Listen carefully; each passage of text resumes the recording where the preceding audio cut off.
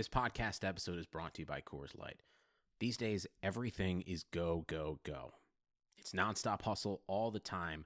Work, friends, family expect you to be on 24/7. Well, sometimes you just need to reach for a Coors Light because it's made to chill. Coors Light is cold lagered, cold filtered, and cold packaged. It's as crisp and refreshing as the Colorado Rockies.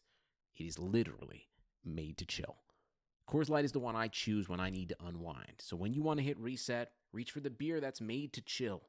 Get Coors Light in the new look delivered straight to your door with Drizzly or Instacart. Celebrate responsibly. Coors Brewing Company, Golden, Colorado.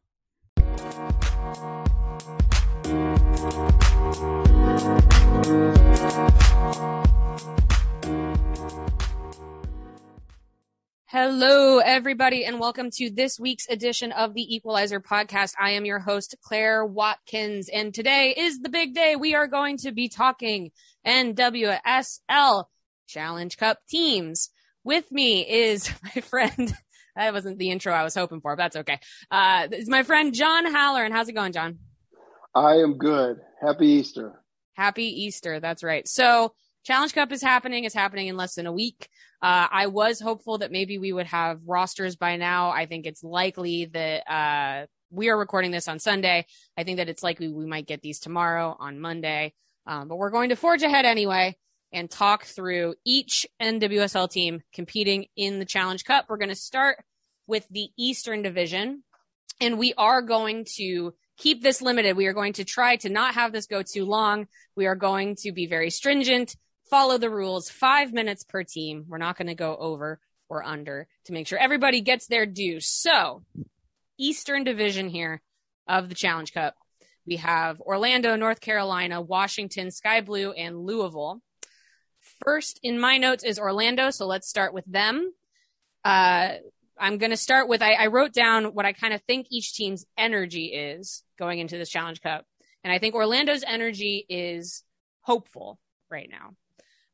They had a very good kit launch this past week. They've been trying to establish an organizational aesthetic and front of being organized, taking things seriously, being excited for good things. They didn't get to play a lot in 2020 because they did not participate in the 2020 Challenge Cup. What do you think about Orlando's, for lack of a better word, what their vibe is going into this tournament? I think that's a good one because I think the biggest question has always been, like going all the way back to the beginning of this organization, is look at all these good pieces they have. Why aren't they a better team? With the exception of that 1 year that they got into the playoffs, they've always had these star players and these very popular players, but there's not a lot of evidence that they can make it work. And that might be different. We know they added Allie Riley and Morgan should be back this year. Erica Timrak came out of retirement. So they've added some pieces. But yeah, I think for me, cohesion would be the word in terms of, can they make it work? Right. The issue with Orlando has always been that they have the big stars, and then the team that they fill in around those big stars, quite frankly, in some years have not really been league level. It's just not been there. But I think this offseason, they've made some moves to try to fill in that middle ground. I thought that the trade to send Emily Sonnet to Washington was actually more productive than it could have been. They got Megan Doherty-Howard, who is, she's my player to watch for them, actually, because I do think she is that middle level of talented league starter level who can help things, especially in that midfield. But the issue is just the history, right? Of at this point, how much has that institutional history kind of seeped into the squad? And at what point we saw the way Houston dealt with that is they got people out of, they got some certain people out of that roster. They did some roster turnover, brought some very specific people in. Orlando hasn't really done that with their top end of that team. That might be still to come, but it's not happening in 2021. So that is the big question for me, is how do you're right, it's that cohesion, and how do they turn that into results as well? And then, so this is my next question about Orlando is, what do you think the goal is of the Challenge Cup for them? Is it to win games, or is it simply, do you think, to put performances together that they can be proud of? Yeah, I would think if I was Mark Skinner, and he's another one, like we don't really know, is Mark Skinner a good coach? Is Mark Skinner not a good coach? Because we had that one season and then whatever last year was. So we still don't know. We know the players talk about him very well. But I would say if I'm Mark Skinner, I go into this Challenge Cup hoping to figure out what my basic first 11 looks like. And I just want to see some glimpses that we can compete at the league level. Yeah, I think tactically they have to make some decisions about what they want to do, especially in terms of the defense. They got caught out trying to play out of the back a lot in 2019. The amount of goals that they gave up that were simply just giveaways in their back third is something that they'll want to improve on. I don't know exactly if that personnel shift has happened enough for that to work for them. So I wonder if they change the tactics a little bit. I wonder if we see Mark Skinner's team play a little bit closer to NWSL style playing of getting it out, being quick in transition, a little bit more direct, and see if that works for them a little bit better. We are almost out of our 5 minutes for Orlando, so I will ask, how do you think they'll do? I have them finishing 4th in the East. Yeah, that sounds about right to me. Okay, moving on to North Carolina. I wrote for their energy petty ? I know. I haven't followed. This is my longest energy writing, which is that they have something to prove a little bit here.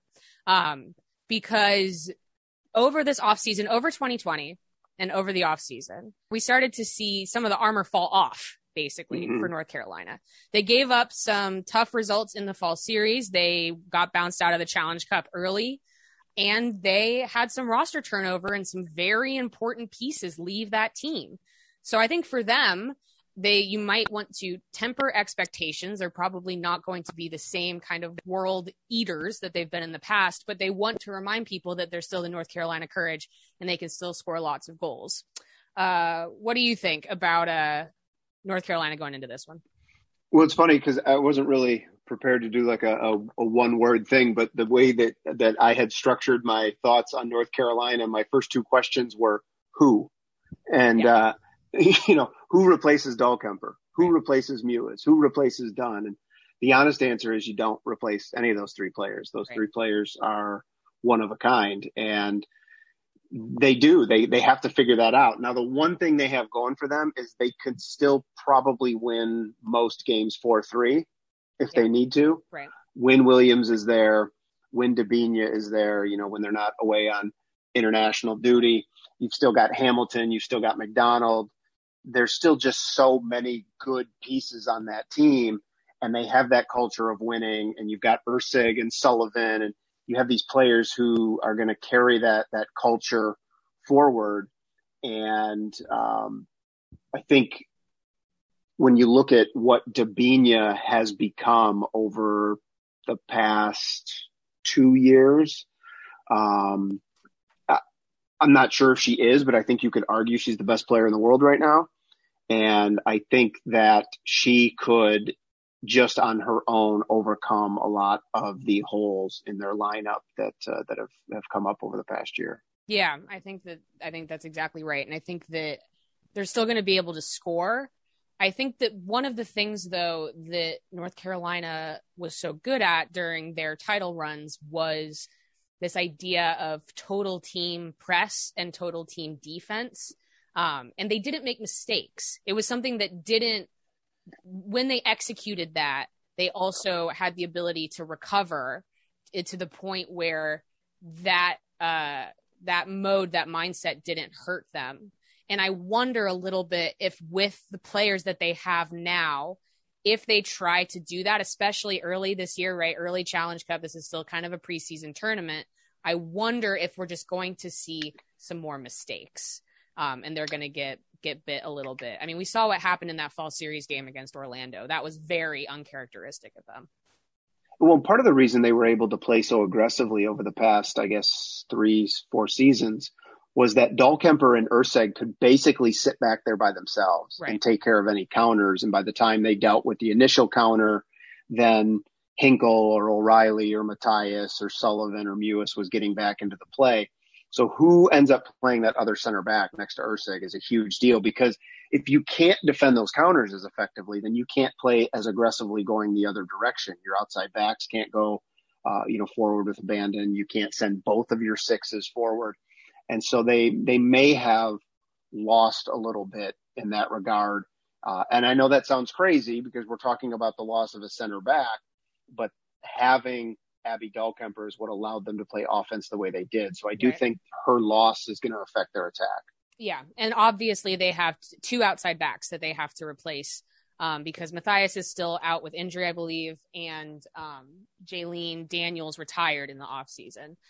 They did get Taylor Smith back. She's maybe my player to watch for them. She's someone who has had a rough go of it ever since she left the team originally. And getting her back into the form that she was in when she left, I think is going to be very important. The one question I just really have for North Carolina, though, is if they get to the point where their reputation is no longer as sterling, at what point do the players start believing a little bit less in the project, and do they maybe have to start over a little bit? And at what point are opponents not intimidated anymore? Right. Because part of the way they played over the past few years, they would just suffocate you. And even Chicago felt that in the final. They just jumped all over them. Yeah. So, yeah, I agree. I think that the players that they lost are unfortunately irreplaceable. I've said this before. I think that North Carolina really went supernova when they added Crystal Dunn. I think not having Crystal Dunn is going to be a big loss for them. And then they also lost two of the best players in the world in addition. Right. So we'll see. How do you think North Carolina does? I still think that in the Challenge Cup, they're going to win the East because they get Washington early. Right. Which, for some reasons, we'll talk about in the Washington segment, I think is advantageous for North Carolina. Mm-hmm. And like I said, I still think they can beat teams 4-3 if they need to. Yeah. And that's going to give them a huge edge. Yeah, I agree. I think seeing North Carolina in the final would not be shocking to me. Okay, moving on to Washington. For them, for their energy, this is similar to 2020. I put ambitious. This is an ambitious team, ambitious coach. Talk about kind of believing in the culture, believing in the project. They have changed the way that they play, and they want to start winning things. For them, not winning the East will be a disappointment, I think. And so you said you put North Carolina over them because of the schedule, because of who they'll have at the time. Yeah, I just think the thing with Washington, and it's so interesting that you use the word ambition, because I think the moves that they made long-term are going to work out really well for them. Yeah. I think if you're looking at adding a Kelly O'Hara and an Emily Sonnet, they're going to make your team better. That seems like kind of a no-brainer. But it's also going to create some chaos in what they've been trying to do over the past 2 years, because Richie Burke has put so much time and effort into molding that team into this possession under all cases out of the back. And they're so good at it. And it's such a perfectly calibrated system. And now you're adding new pieces. And not only does that mean that you have some extra players in places where you already had pretty good players. So if we're talking about Tegan McGrady and Tori Huster, who are the normal starters, what happens there? But we've also heard some talk from our friend Jason Anderson about that they might go to a 3-back this year. And if they go to a 3-back and now you go with wings, and that's probably going to be O'Hara on one side, maybe Huster on the other, that's going to change up all of these tiny nuances that Burke has spent a year and a half putting into place. And you're maybe not starting from scratch, but you're changing the passing angles of your center backs. You're changing the passing angles into the wide spaces. You're changing the responsibilities of your midfielders in that. And so I think that as good as they are and as good as they can be, I think they are a team that is going to take until sometime in May until you're really seeing what they can do. And then that, of course, will get thrown back up in the air by the Olympics. But all of that change and all of that ambition is going to take a while until it ends up becoming the final product. Yeah, I think Washington right now is very interesting because I do think that their moves in the offseason and the tactical changes that they might be making have them firmly kind of swinging in between win now and win later. And I'm not entirely sure that the win now part is going to win out. I think that it's going to turn into a win later instead. Yeah. I think that Washington has the ability to break certain teams down with their style of play. I think they will not be able to break every team down with that style of play because they can't score. This is an issue that they've had. This is an issue that they had last year in preseason. We're very lucky to have Jason Anderson in DC because he's been doing some reporting on their preseason. Some of actually the most, detailed preseason reporting that we got for any team. And there are still some flashes of they can put sequences together. They have a very strong defense, but who is going to score the goals is still the main question. I think that they are asking a lot of Ashley Sanchez and Ashley Hatch. And we will have to see if those players can take that next step and turn that into goals. And so I think that Washington is going to score some beautiful goals this year. It just might not be in every game. And so what do you do when you have a team that's very happy to let you hold on to the ball, try to do your thing with it, and you fail? And then if they get you on a counter, that's it. That's ball game. So do you have them? I'm kind of sensing it. Are you have them in second in the division? Yeah. Yep. And, the other thing about that Jason had reported on in regards to them maybe struggling a little bit to score is Richie Burke went on this long explanation during one of his press calls about getting Andy Sullivan to score more. Yeah. In a weird way to kind of to help her national team fortunes, which I didn't really understand because I do think that she's pretty good when she sits back a little bit and controls the tempo of the game. So I'm not sure that should necessarily be her number one priority or his number one priority, but I think that speaks to what you were saying is that you can possess, but yeah, you're right. They're going to need somebody to have 10 goals and somebody to be right behind them with 8 in order to be at that top echelon. Yep. I agree. All right. We're out of time on Washington. Thank you, Washington. Next, we are moving on to Sky Blue. I wrote for their energy. I wrote fun.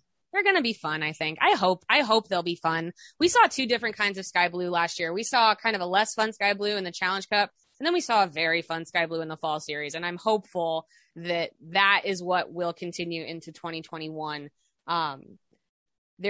If they play Midge Purse up top, they're going to have a very good attack. They've got some attackers who know how to get to goal. They know how they're just ballers. They got some ballers up there. Their defense is a big question. They're not very fast back there. Their defense they don't have pace. We saw them get really burned by Chicago during the Fall Series last year.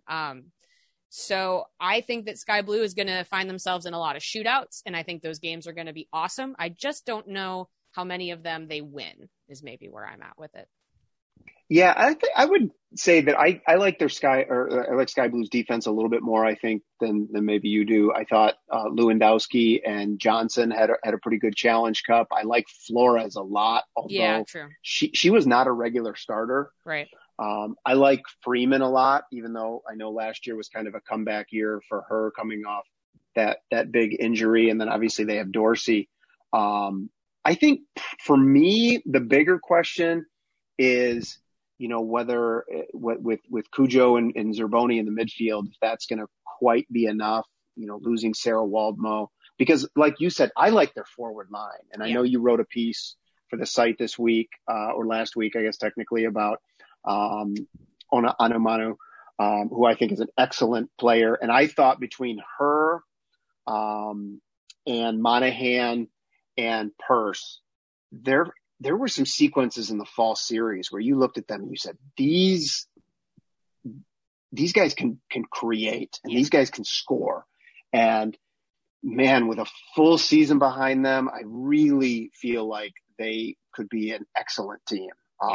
There's question marks. We don't know what they're going to do over a full season. I think, we still have kind of like with Orlando, we're not 100% sure with the coaching situation. Right. Maybe it's really good. Maybe it's not. I think it's going to take, 24 games in a Challenge Cup to really figure out where they're at. But this is a team that I think going all the way back to 2018 has been, like Washington, ambitious. Yeah. If you go back to 2018, the cupboard was empty. Right. There was not a lot of talent. People did anything they could to get out of that team. Yep. And you've seen in a fairly, I think in terms of sports franchises, in a fairly short period of time, that this organization turned itself around and really put together some potential. Yeah, I agree. Yeah, I have Paige Monahan as my player to watch. I think that she is very underrated for what she does. It's surprising to me actually how little attention she gets based on how often she does get on the score sheet. Even when the team was not very good, she was scoring for them. Yes, I agree. I think you're right that the unfortunate thing for Sky Blue is letting Wilma go was an off the field thing. That was a player request based off of just what the player wanted for her life. And it made the team worse, unfortunately. When you're in a position where you have to make that kind of a move, that is a hole that they haven't filled. I'm sure they will eventually. And it does kind of disrupt what that midfield was doing because they had Zerboni playing forward, kind of like a defensive sort of a 10. And then they had Cujo sitting kind of in between. And then the fact that they had Wolmo there to clean up and to kind of patrol the back part of that midfield allowed other things to happen. And so maybe my biggest concern, and this is also for Challenge Cup specific, Kaylin Sheridan got quite hurt 100%. During the She Believes Cup. And so I don't think we have a timeline for her return, but I do not think it's soon. So I worry about Sky Blue's spine a little bit. Yeah, and I don't think there's a clear backup in terms of when you look at their backup goalkeepers, you're not sure who it's going to be, and you're not 100% sure how they're going to perform. And there were times where Sheridan was so unbelievably good that she was keeping them in games, and they're going to need somebody else to probably step up and be pretty close to that level in order to be as competitive as I think they can be, because I think they're a mid-table, maybe tipping towards the upper. Keep an eye, I would say for the regular season, keep an eye on them with 6 playoff spots. I think they will absolutely be in that mix. So I'm guessing third. You have them third? I do. All right, let's talk about who is getting 5th. We're moving on to Louisville. Okay, Louisville. Energy. I'm trying to be nice, but I did put naive. Their energy is a little bit naive right now, which is surprising because their manager is not new to the NWSL. Their positives, I think, is that they're doing a lot of off the field things really well. It seems like their setup is great. Their stadium is beautiful. Their players are happy. I think all of those things are a great way to start a team. I do not think they are going to be competitive this year. I just don't think they've put the players together. I think they made some mistakes in the expansion draft. I think that they don't have 11 NWSL starting quality players. I just don't. That's as best you could say it, because the 3 words I have at the top of my notes are no cohesive lineup. Yeah. They have nice pieces. We know very well what a player like Yuki Nagasato and Savannah McCaskill can do. There's a lot of young, fun talent. Lauren Millay, Julia Ashley, we still don't know. Kaylee Reel, Emily Fox. There are some fun, Ashley Merrick. There are some fun players there that I want to just personally watch and see how they develop. But when you say naive, they picked 2 national team players in the expansion draft, which might be a good long-term move. And so maybe they're doing this because this might make them competitive in 2022, but that's left them a couple players short, and they need players right now. And it's going to be tough. And maybe they decided that. Maybe they sat down for the expansion draft and they got, their brain trust together, and they said, hey, let's get some young players in here and we'll give them lots of nice, accommodations and show them that we're going to provide for them and make them happy. But we're going to get our teeth kicked in, and then we'll play for 2022. Right. Because it does seem like that cohesive short-term strategy is just not there. Right. And yes, and it'll be interesting to see. I mean, we still don't know. It's still possible that those players, those national team players, do play for Louisville in 2021. That is still a possibility, but not in the Challenge Cup. So I just think that their Challenge Cup campaign is going to be a struggle. I think then for them, for my player to watch, I put Emily Fox. I think this is true actually for a lot of their players, which is how do you turn this experience into something that you can build off of? Because not all loss, you can't learn from all losses. There are some losses that are too chaotic, that there's not a lot to build off of. So how do you turn this into a productive experience for the team? I think that they have the ability. I mean, I'm hopeful. I'm excited. I would like to see Savannah McCaskill play well for them. Very interested to see exactly where Yuki Nagasato is in terms of pace and fitness. She had kind of a rough 2020. So I would like to think that Louisville can win a game here, but it's also just possible that they just can't, that they just don't have it together enough.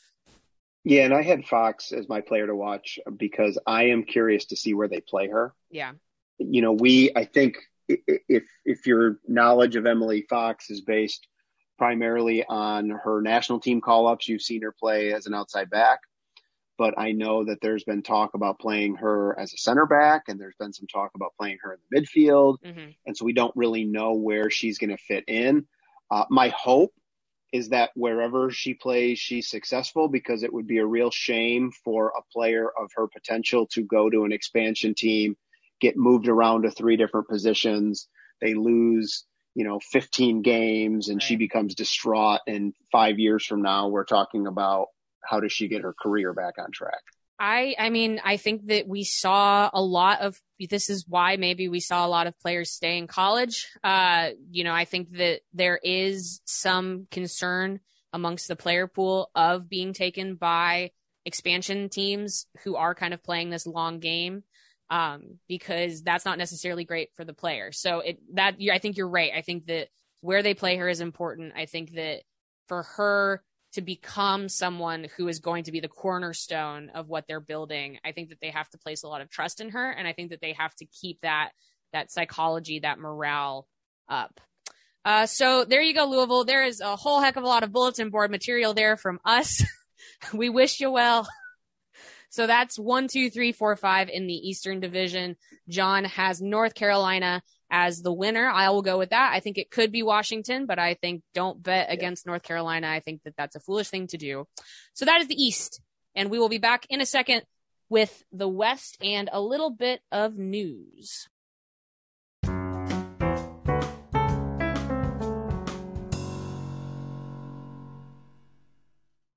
Hey everyone, thank you for listening to the Equalizer podcast. We'll be right back to that in a minute, but just want to make sure that you're aware of our other podcasts from the Equalizer Network.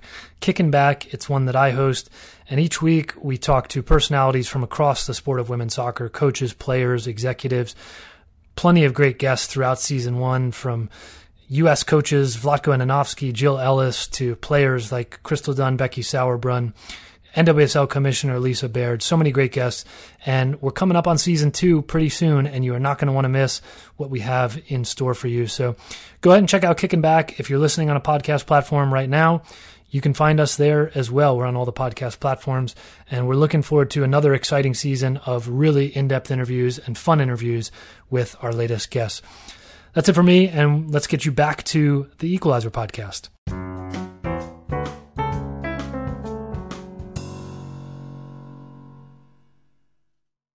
Hello, everybody, and welcome to part 2 of this week's edition of the Equalizer podcast. Before we go on, I must ask that you rate and review the podcast in whatever streaming service that you prefer. It helps us a lot, helps people find our content, and we just like to read nice things about ourselves. So please go ahead, give us a 5-star review on whatever streaming service you use. Now, moving on to news a little bit.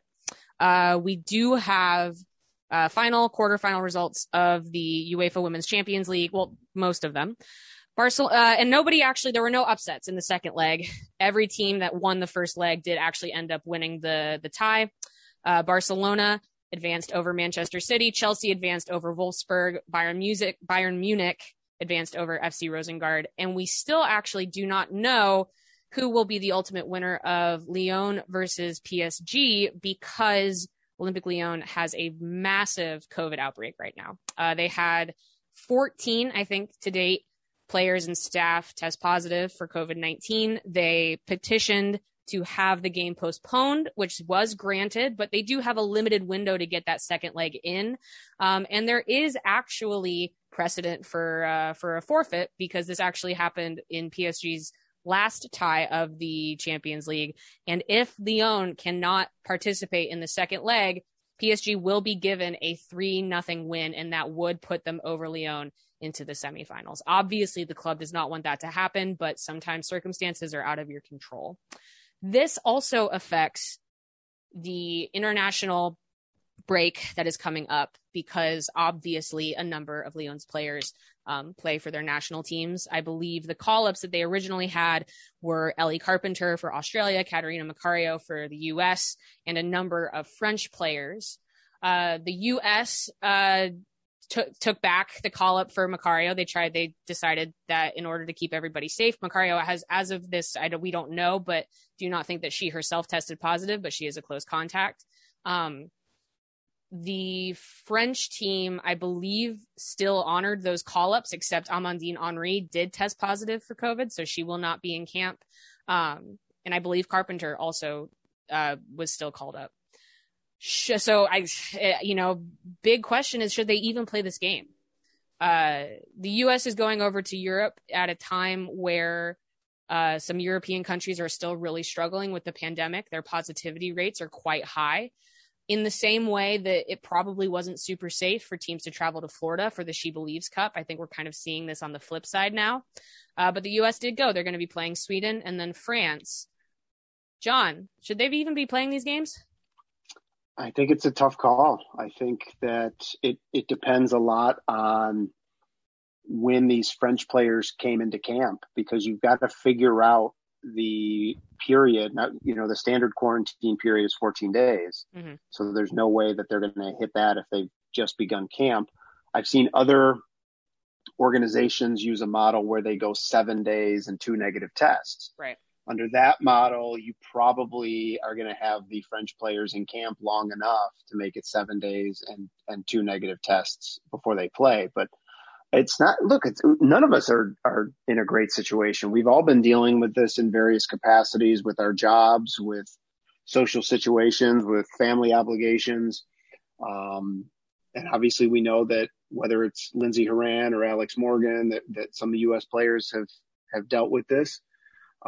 We know that there are some rare cases where people are dealing with long-term negative effects from this.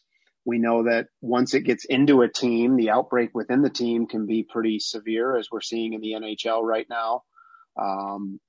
It's not a great situation. And I feel for these players, because I know that, on my level, from a personal level, I've taken this very seriously from day one and done everything I can to protect myself and my family. So these players are in a tough situation, and I think that it's been a tough year for everybody, and I think everybody's kind of chomping at the bit to get back to quote unquote normal.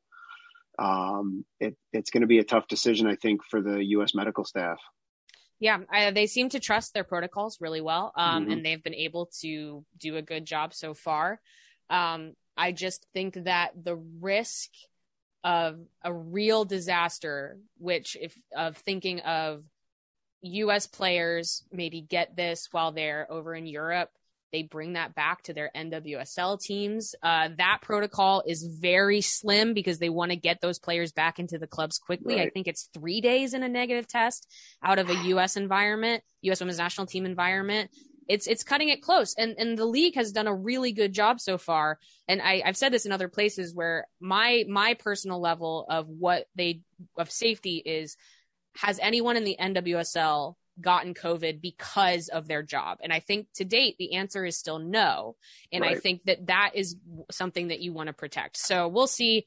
Also, the thing with the game against France, competitively, the players that France no longer has now, this is no longer the competitive game that it was going to be. Right. I'm not sure what the value is exactly versus the risk. So we'll see. I don't think they're going to cancel it. I think they're going to play. Hopefully everything goes well. One other piece of news that I wanted to touch on. First, I just wanted to say happy belated Trans Day of Visibility. We love the trans community here at the Equalizer, and we love having you guys listen and read. Speaking of, though, in terms of news, the NWSL on Trans Day of Visibility, they released a set of protocols, which they presented as wanting to be precise and inclusive to athletes in the trans community if they wanted to play in the NWSL, which there was some positive feedback and there was some less positive feedback for that. Partially just having to do with some of the verbiage, and our friend Steph Young at All for 11 wrote a very good piece. She did some very good reporting on that protocol, so go read that if you haven't checked it out yet. I think my take on it is that it's productive to have this information out there. It's productive to have this public, and I think that it could be better. And so ultimately, I think that it is good that we know that it exists. And then I also just hope that the league is ready to be collaborative in improving it. Any thoughts on that, John? I think I have a similar take to what I've seen out there, which I think it was well intentioned, and I think it maybe starts the discussion, but it does seem like there's some things that need to be thought out or perhaps rephrased or restructured. Yeah. Yep. Agreed. So that'll probably be an ongoing, hopefully, honestly, be an ongoing conversation, because hopefully we will see updates to that with the feedback that they've gotten. So that's all of our non-NWSL news. Now we are moving into the West, which is not exactly that West. This is not really a Western division. There's no such thing as that in the NWSL. It's more of a Midwest South, it's the everybody else division, essentially. I can see the Pacific Ocean from my window in Chicago. Right, exactly. I do think that they did a decent job. We talked about this when the schedule dropped. I think they did an okay job of trying to mitigate travel. I think Portland has the toughest travel schedule, but the West is, in my opinion, kind of stacked. We're going to talk about some good teams here. So let's start with capital P, Portland. Energy, I just have dominant. I think that they are here to crush it.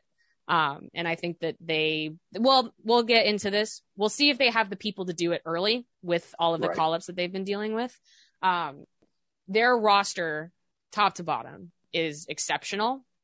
But the bigger question is it too good? Because they're going to be missing a lot of people for their first two games. And if they don't get a hot start, they're not going to be at the top of the division by the time it's over.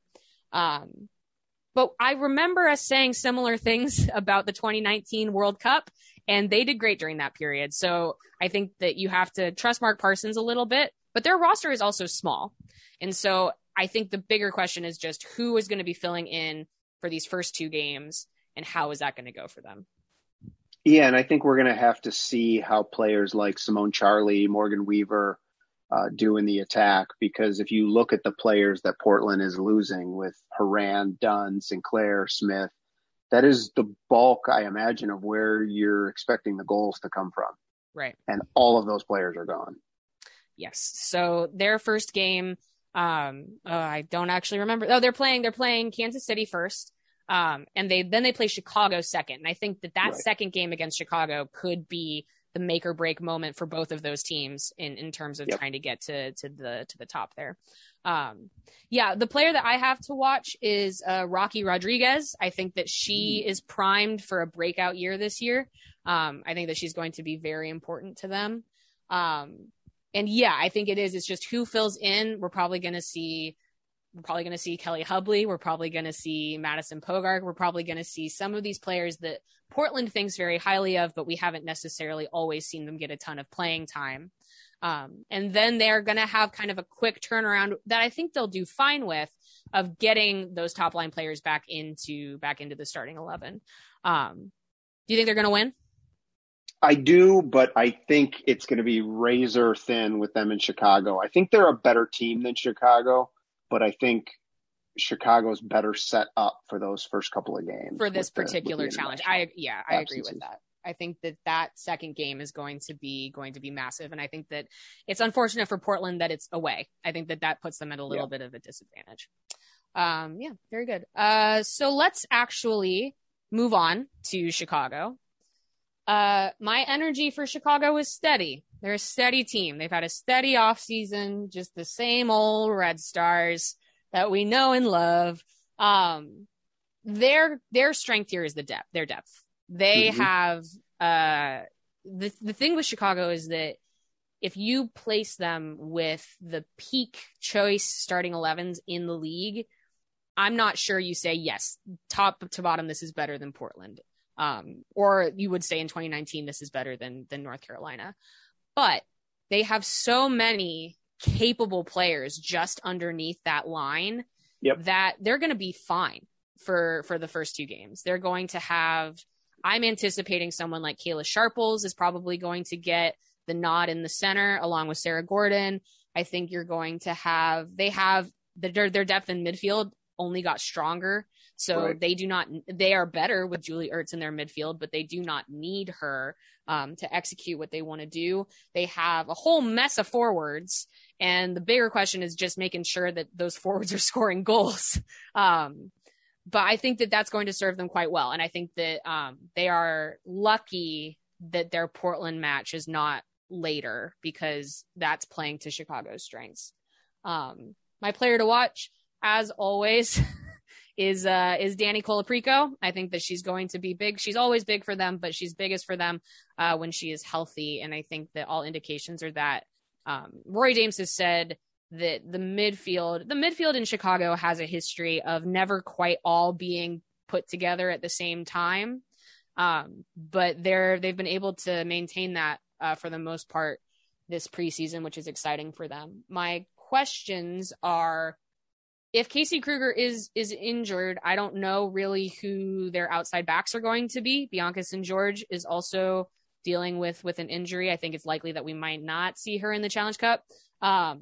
Erin Wright is back, so she'll be a big piece for them, but I don't know what you do on the outside if you put Zoe Goralski out there, or what, but that, you give something up in doing that, because she's a very attacking minded outside back. And then similar to Washington, actually, I am also it's a work in progress. I don't know who's going to score the goals, I guess. That's my number one question, and it's a bummer because we've been talking about nothing else since 2019. It's the who replaces Sam Kerr question, but it's the same question because Ohio looked good at times, but she's going to need to have a career season. And as much as they want to say we're going to take our time with Mal Pugh, they need her to have a career season if they want to be competitive. And to add on to the question coming out of 19, which is who is going to replace Sam Kerr, they lost Nagasato, who is their number 2 goal scorer. They lost McCaskill. They lost Vasconcelos. Yeah. Losing Vasconcelos, I think, is going to be a bigger deal than people realize. Yeah. And unless they get, look, Sarah Lubert looked good, so maybe she steps up. Maybe Rachel Hill, she did not play well in 2020. Yeah. Maybe Katie Johnson, who has these flashes, who you go, oh my gosh, she could be so good. She just hasn't gotten over that edge. One of them needs to do it because Chicago's going to need goals. And right now there's no clear indication of where that's coming from. Right. I don't know. The other question is who the backup goalkeeper is when Nader's gone. Right. I think we're probably going to see Cassie Miller. She got a half in 2020. They wanted that person to be Emily Boyd, and, the universe had other plans. So you're right. Emily Boyd is someone who has experience playing club games and has looked comfortable. And they don't get to go to her this time. I'm not sure Mallory Pugh plays until the end of the Challenge Cup. I think that's where her injury progress is. And what I've been told is that whoever's hot that day is going to play, is going to start. They're not setting up a set starting 11. And I think they're hopeful that will turn into production. So do you think Chicago, you're putting Chicago second? You think they get second? Yeah. And I do think they lucked out with the schedule because, when you look at, and again, I know we haven't gotten to them yet, but when you look at Houston, I think if you put the best 11 between Houston and Chicago, I think that's a really good game. And Houston, it's probably 50-50, maybe 55-45 Houston. But I think Chicago just got really lucky with the way the schedule worked out. Yeah. Classic us. We went a little bit short on Portland and we went a little bit long on Chicago. So we're going to move on to Kansas City. What I said for energy for Kansas City was just kind of a question mark. I was neutral. They're kind of, they are still kind of in transit in becoming who they are. You know, they don't have the finalized crest. Their name is KC Woso or KC NWSL. Their roster is primarily made up of the former Utah Royals. And so you kind of have to base what we think they're going to do off how Utah did, but those players are in a very different situation now. I think that the management, again, kind of like Louisville, management has been great. I trust that coaching staff. I just, again, think the roster is a little bit thin. Mm-hmm. And I think that kind of offseason upheaval just takes a little bit of time to get over. Yeah, I think offensively, other than Amy Rodriguez, who on that roster can you count on to produce? Right. I liked what they did in the Challenge Cup last summer with that 3-back. Yeah. I thought it was courageous to play it, and I thought that Corsi was exceptional. I thought Del Fava was kind of a revelation. I thought Elizabeth Ball played as well as anybody thought, right. And probably better than most, to be fair. I think that Hugh Williams is a really respected coach, and the organization seems like it is ready to come in and make a splash and give these players every opportunity. But they're just not deep enough. Like you said, you look at that roster from top to bottom, there's a lot of question marks. I will say that the one thing I was a little surprised by, I thought they might try to get some value out of Abby Smith in the offseason. I don't think you need 2 number 1 goalkeepers. And I think Barnhart has proven that she can play, whether that's, you know, how much athletic tape or KT tape it takes to put on and get her out on the field. She's going to get it done. And Smith could be a number 1 goalie at a lot of teams. And especially, with some of the teams that are going to be losing their goalkeepers to the international break, I really thought they could have maybe picked up maybe 2 field players for a player that they might not even use very much this year. Right. Yeah. And I think that within all of that, I think that if we're looking for maybe exciting points for Kansas City, I do think that if they can get Vasconcelos and Rodriguez working together, I think that'll be good. We didn't see a ton of Vasconcelos last year because she was working her way back from an ACL injury. Chicago was very slow with her during the Challenge Cup, and then she was traded to Utah for the fall series, and she got a little bit of game time for that. So yeah, I think Kansas City, this is not relevant to the Challenge Cup at all, but I do think that Kansas City is not the weakest team in the whole league. I think that probably still is Louisville. But I just am not sure that they're ready to compete right now. I agree. I think they could, I am interested to see. This is another one where I think they could play well. I just don't know if the results will be there at the end of the day. Do you have them in 5th? Is that where you have Kansas City? I do, but kind of to tail off of what you were saying, they might be 5th in the West, but they could probably finish 6th or 7th in the league standings. And 6th is a playoff spot now, so that would be pretty good for them. Yes, I agree. I think that they are going to suffer for the fact that just this Western division is quite deep. So switching over to a team that we are speaking about quite differently this year is Houston. The energy in Houston is good. It's triumphant. It's confident. It's very different than what we saw the last time we had a regular season. I think that attitude is going to be hard to deny once again. They are going to be annihilated by the international break, which is not a problem that they have had in the past. It's like good problems, right? But their Canadian players are gone. Rachel Daly is gone. Christy Mewis and Jane Campbell are gone. That it just doesn't set them up to succeed. I think they'll get results at the end of the group stage, but I do not think they'll be getting the results at the beginning.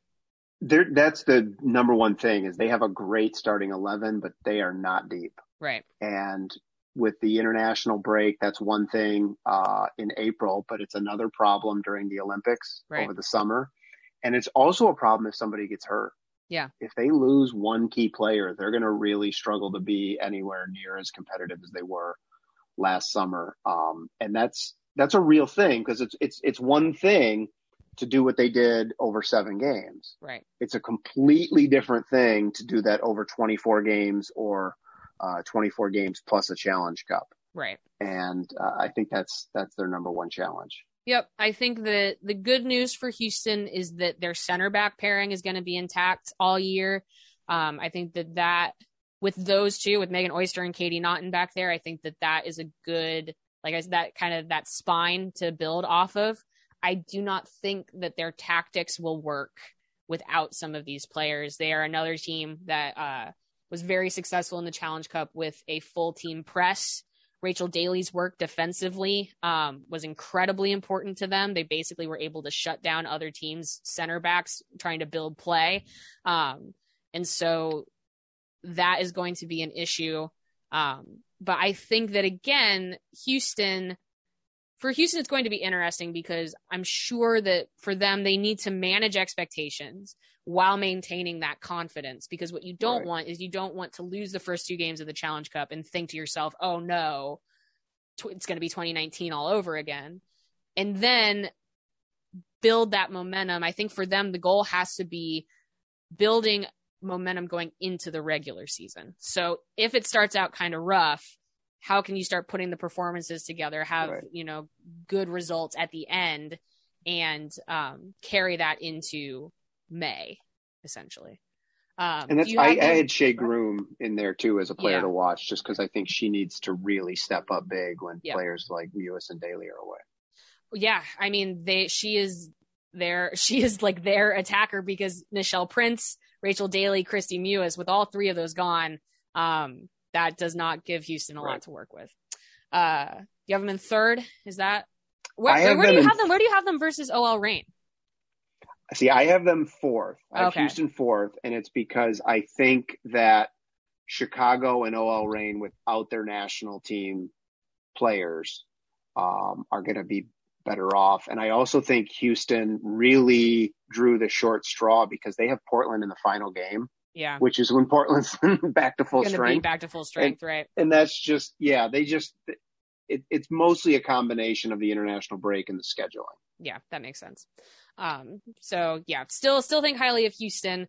Think this might not go that great for them, but you know what? That's okay. There's going to be many more games to play after the Challenge Cup is over. So now let's finally this is our last team, OL Reign. For energy, I just put Lux. They're like a luxury. They're a luxury team. They've got some players on their top line. Their top line players, their starting 11, who have great resumes. They have honestly very good NWSL league level pieces as well. I think that they have a very solid roster. Manager, I think, is still just a big question mark. How do they play together? They were very boring in 2020. Yes. How do they and become not good? Yeah, right, and not that good. So how do they? My weakness. I just wrote boring. Yeah. So how do they turn that into a product that is not only exciting to watch but wins games? I think it's a lot like Orlando and Sky Blue in that we don't know what we're getting coach-wise. Right. Still, even though there was a season last year, ostensibly, we don't know if Fareed Ben-Stidi is a good coach. Right. Because they had a ton of talent. Even last year on that roster, there was a lot of talent, and they did not play well. Right. It was a very underachieving squad. But you look at that lineup or that roster, some of the, I guess, top line players, Huerta, Long, Rapinoe, Barnes, Balser. I think bringing in Bardsley in the net should be a huge help. Mm-hmm. They've got King. There's talent on every line. Right. I really think this is going to be it's different. It's different with a team that maybe doesn't have a lot of talent if they do well, they do poorly. We're not really sure if it was the coach or not. With this club, if they do poorly, I think that's a direct indictment of Ben-Stidi as a coach, because there's enough talent on this team to really be like second or third best team in the league. Yeah, agreed. I think the issues for OL Reign are whether we don't know if they have a good coach, and we also don't know if 2020 was useful in helping him adapt to the NWSL. As to the particulars of what it's like to succeed in this particular league. I think there were some learning experiences, but they didn't get a ton of games. So that issue might carry into 2021 of him just being a little bit bamboozled by what he's presented with. I agree that OL Reign, you look at their roster and you look at their potential roster for later in the season. If they do have Marjan come over, if Rose Lavelle comes back to the NWSL, they could really be a firecracker of a football team. But does it get muddy? Does it get, what does that turn into?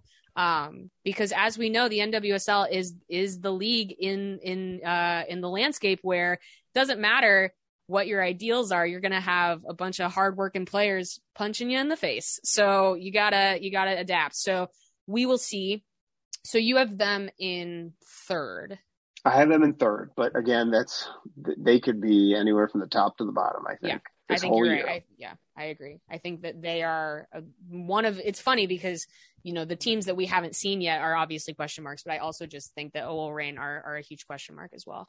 That is a team that has just yet to recapture the essence of who they started out as. Yeah.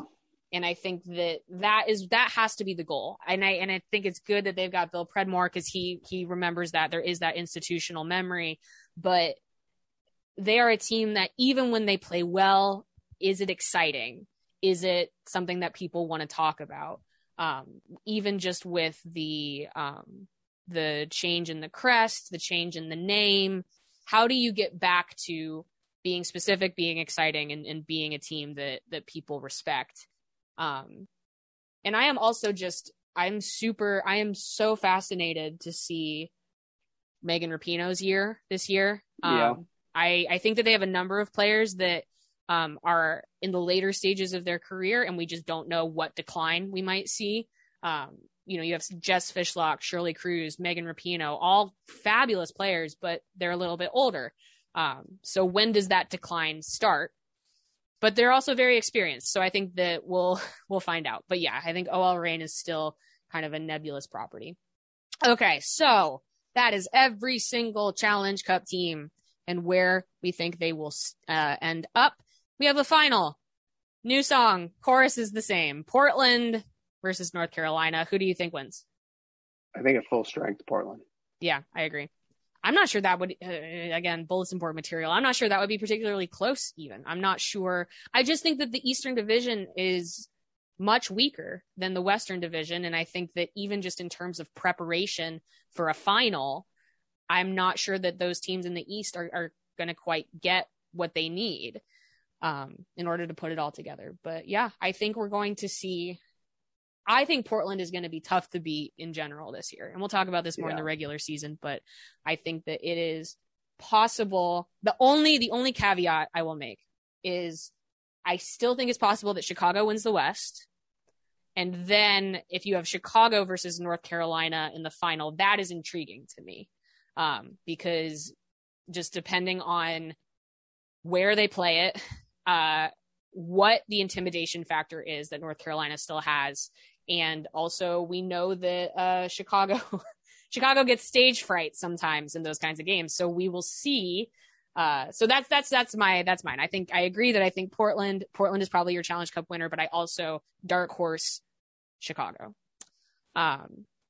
So that is the big Challenge Cup preview. This kicks off with Chicago versus Houston on Friday.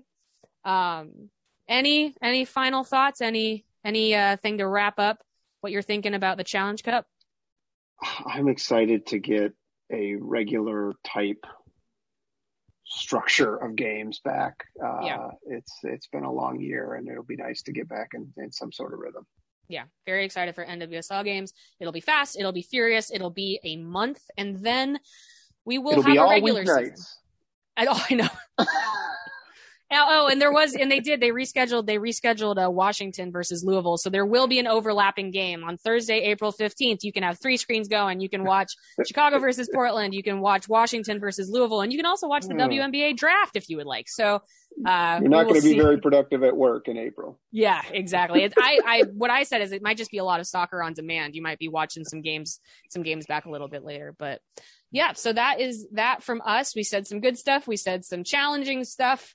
And we'll see how it all shakes out. Excited to talk about games. This podcast has been dying for some games. And so that has been our Challenge Cup preview. And that has been this week's edition of the Equalizer podcast. Shout out to producer extraordinaire, Jacqueline Purdy. And we will see you next week.